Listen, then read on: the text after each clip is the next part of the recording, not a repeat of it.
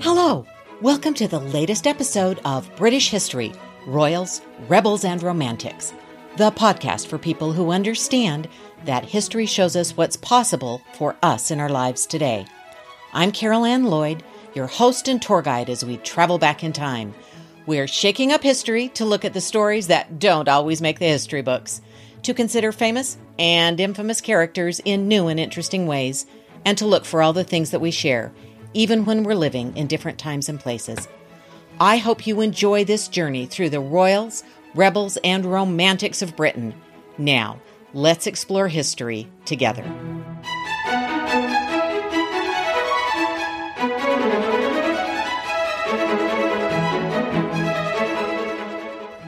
Hello! For today's journey to the past, we are going to learn how one woman was Queen Consort of France, Queen Consort of England, royal prisoner, and Queen Mother of one of the best and one of the worst kings of England. It's time to meet Eleanor of Aquitaine. A while ago, when the musical Hamilton was taking the world by storm, one of the things history geeks like me did was wonder if we could find another historic character with such a wonderfully lyrical name as Alexander Hamilton. Of course, we found one. Eleanor of Aquitaine. My name is Eleanor of Aquitaine. In France and England will I reign. Just you wait. Just you wait. Right? If anyone out there wants to collaborate with me on a great new musical, just give me a shout. Seriously, though, Eleanor is a fascinating character who refused to be defined by the world and the men around her, and who reshaped the politics of France and England throughout the 12th century. She was born in 1122 in what is now southern France, and was well educated by her father, William X, Duke of Aquitaine. She received an education in literature, philosophy, and languages. When her brother died, she became heir to her father's estate and title. Duke William realized that Eleanor would become one of the most eligible women in Europe upon his death. To protect her, the Duke arranged that she be placed under the protection of the King of France at his death. When the Duke died in 1137, the King of France lost no time in claiming guardianship and arranging the betrothal of Eleanor, along with her land and wealth, to his son. The king sent an escort of 500 men to tell Eleanor the good news and bring her to her new home. Eleanor and Louis were quickly married, and before they had a chance to catch their breath, the king died. So in a few months, Eleanor lost her father, was taken to the French king's court, met and married the king's son, and became Queen of France. Now living in Cité Palace in Paris, she was crowned on Christmas Day, 1137. Louis was not meant to be king and had spent his youth training for the church, but his older brother died and he ended up being heir and then king. He was inexperienced, sheltered, especially compared to his intelligent, well-traveled, sophisticated, and flamboyant wife Eleanor. Louis VII's reign was marked by missteps, particularly the massacre of hundreds of innocents taking shelter in a church in the town of Vitry. Louis was racked with guilt and responded eagerly to the Pope's call for a crusade. Eleanor insisted on accompanying Louis on the crusade. Legends have grown up around this unusual decision, to the point where in some stories, Eleanor and her ladies are described as being dressed in Amazonian garb and charging around the land. The reality was a bit less dramatic.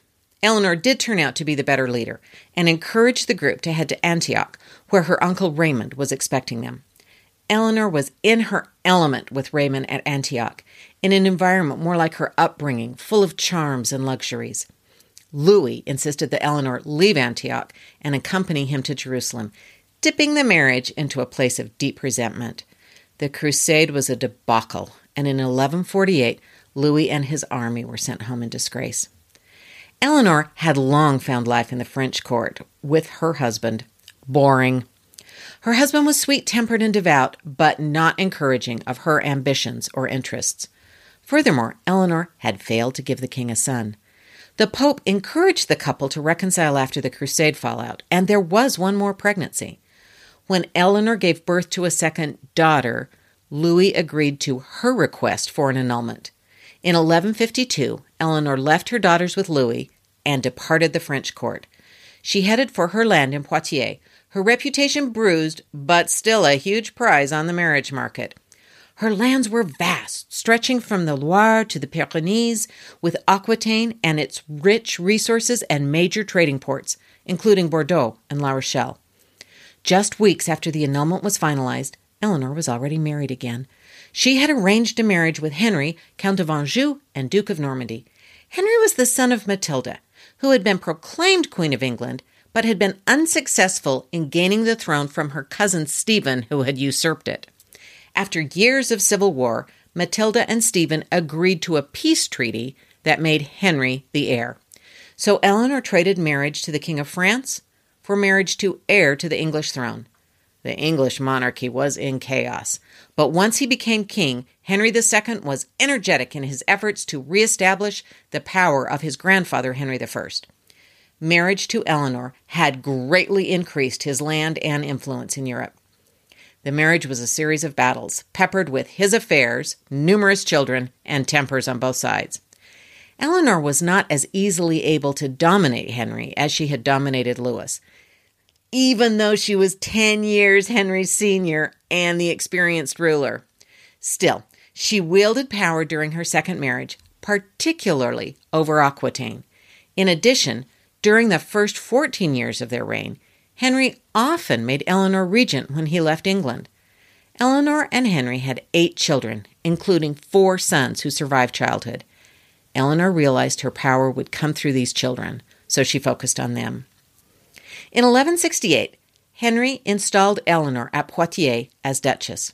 According to legend, while ruling in Poitiers between 1168 and 1173, Eleanor set up courts of love. It's known that she encouraged a cultural society full of literature, music, poetry, and folklore. The legend goes that Eleanor tapped into the troubadour heritage of her grandfather to attract poets and artists. Perhaps with the help of her daughter Marie, she oversaw a court that promoted chivalry and the practice of courtly love. According to some writers of that time and thereafter, Eleanor, Marie, and other high-born ladies would hold court discussions and discuss whether true love could exist in marriage, what constituted love, and other romantic matters. Whatever the real truth about these courts of love, Eleanor did spend the years apart from her husband and away from the turmoil of her family drama. This came to an end when her sons turned against their father. The oldest son, often referred to as young Henry, had been crowned before his father's death and set up as a sort of co-ruler. However, young Henry discovered his father was unwilling to give him any real power. In contrast, Eleanor had empowered younger brother Richard with a great deal of authority in Aquitaine. Young Henry resented his younger brother having more power and authority than he did. In addition, young Henry had been close to Thomas Becket and may have held his father responsible for Becket's death. In any case, young Henry, supported by his brothers, rebellious barons, and those in France, Scotland, and Flanders, and Eleanor, rebelled against Henry in 1173. The rebellion failed. Young Henry was given 2 castles and funds to support himself for the rest of his father's reign. Richard and Geoffrey were granted half the revenues from Aquitaine and Brittany. The barons were fined, but restored to their lands. Henry exacted some revenge on William of Scotland, who was forced to sign the Treaty of Falaise. But Eleanor? Although Henry II could forgive his sons and his barons, he could not forgive his wife. Eleanor would be kept under house arrest from 1173 until Henry's death in 1189. The notion of Eleanor of Aquitaine being moved among royal house prisons might remind you of a movie, the 1968 Lion in Winter. Although the background is based on history, the specifics of the film are not particularly accurate. Still, it provides a tempting view of Henry and Eleanor's relationship, at least as created by Katharine Hepburn and Peter O'Toole. In reality, there was a Christmas court held in 1182, not 1183 as the movie portrays, and the king did sometimes have Eleanor join him for these family occasions. While Eleanor was in custody, Henry began an affair with a woman thought to have been his great love, Rosamond Clifford, nicknamed Fair Rosamond. There are, of course, rumors that Eleanor trapped Rosamond in a maze at the King's Park at Woodstock and forced her to choose between a dagger and a bowl of poison. In any case, Rosamond died in 1176. In 1183, young Henry became very ill and realized he was dying. Seeking to make amends for his sins, he begged his father to show mercy to Eleanor. When young Henry died, his father summoned Eleanor to Normandy to receive properties that had been given to young Henry. Eleanor stayed in Normandy for 6 months and began to enjoy greater freedom from this point on. Although still constantly supervised, she sometimes traveled with the king. She wasn't free, but she was more involved in the government. Still, her greatest days lay ahead. After young Henry's death, Richard became the undisputed heir to his father's throne. Reportedly, and likely given their shared affinity for Aquitaine, Richard was Eleanor's favorite son. He became king in July 1189 when his father died. One of his first acts was to order his mother immediately restored to full freedom. Rather than comfortably retiring in grand style, Eleanor went to work planning Richard's coronation. Eleanor ensured that Richard's coronation was full of pageantry that reinforced his position of King of England, despite the fact that he spent most of his reign in France. She wrote to Westminster and received oaths of fealty from lords and prelates on behalf of the king. Richard had spent so much of his reign out of England that he was generally unknown. Eleanor traveled through the country, establishing alliances and fostering goodwill. Eleanor was the one who had spent all those years in England, and she was able to build on the contacts of hers to strengthen the reign of her son. Eleanor played a large part in Richard's reign. She had known Richard would not resist her policy plans the way his father had. Richard gave his mother power when he left England to participate in the Third Crusade. He was gone from 1190 to 1194, spending the first 2 years engaged in the crusade and then held in captivity by the Holy Roman Emperor. Eleanor herself traveled to Austria to bring her son home. In recognition of the importance during her son's reign, Eleanor had others address her as, quote, Eleanor, by the grace of God, Queen of England. Although technically she ceased being queen with the death of Henry II, Eleanor probably felt more like a queen during Richard's reign than she had for years. It is largely because of Eleanor's efforts that Richard established his Lionheart reputation. She secured loyalty and admiration for her son through her efforts. Richard died in 1199, leaving his brother John to become king. Now in her 70s, Eleanor refused to slow down. She recognized John's limitations, but she was committed to supporting him in his reign.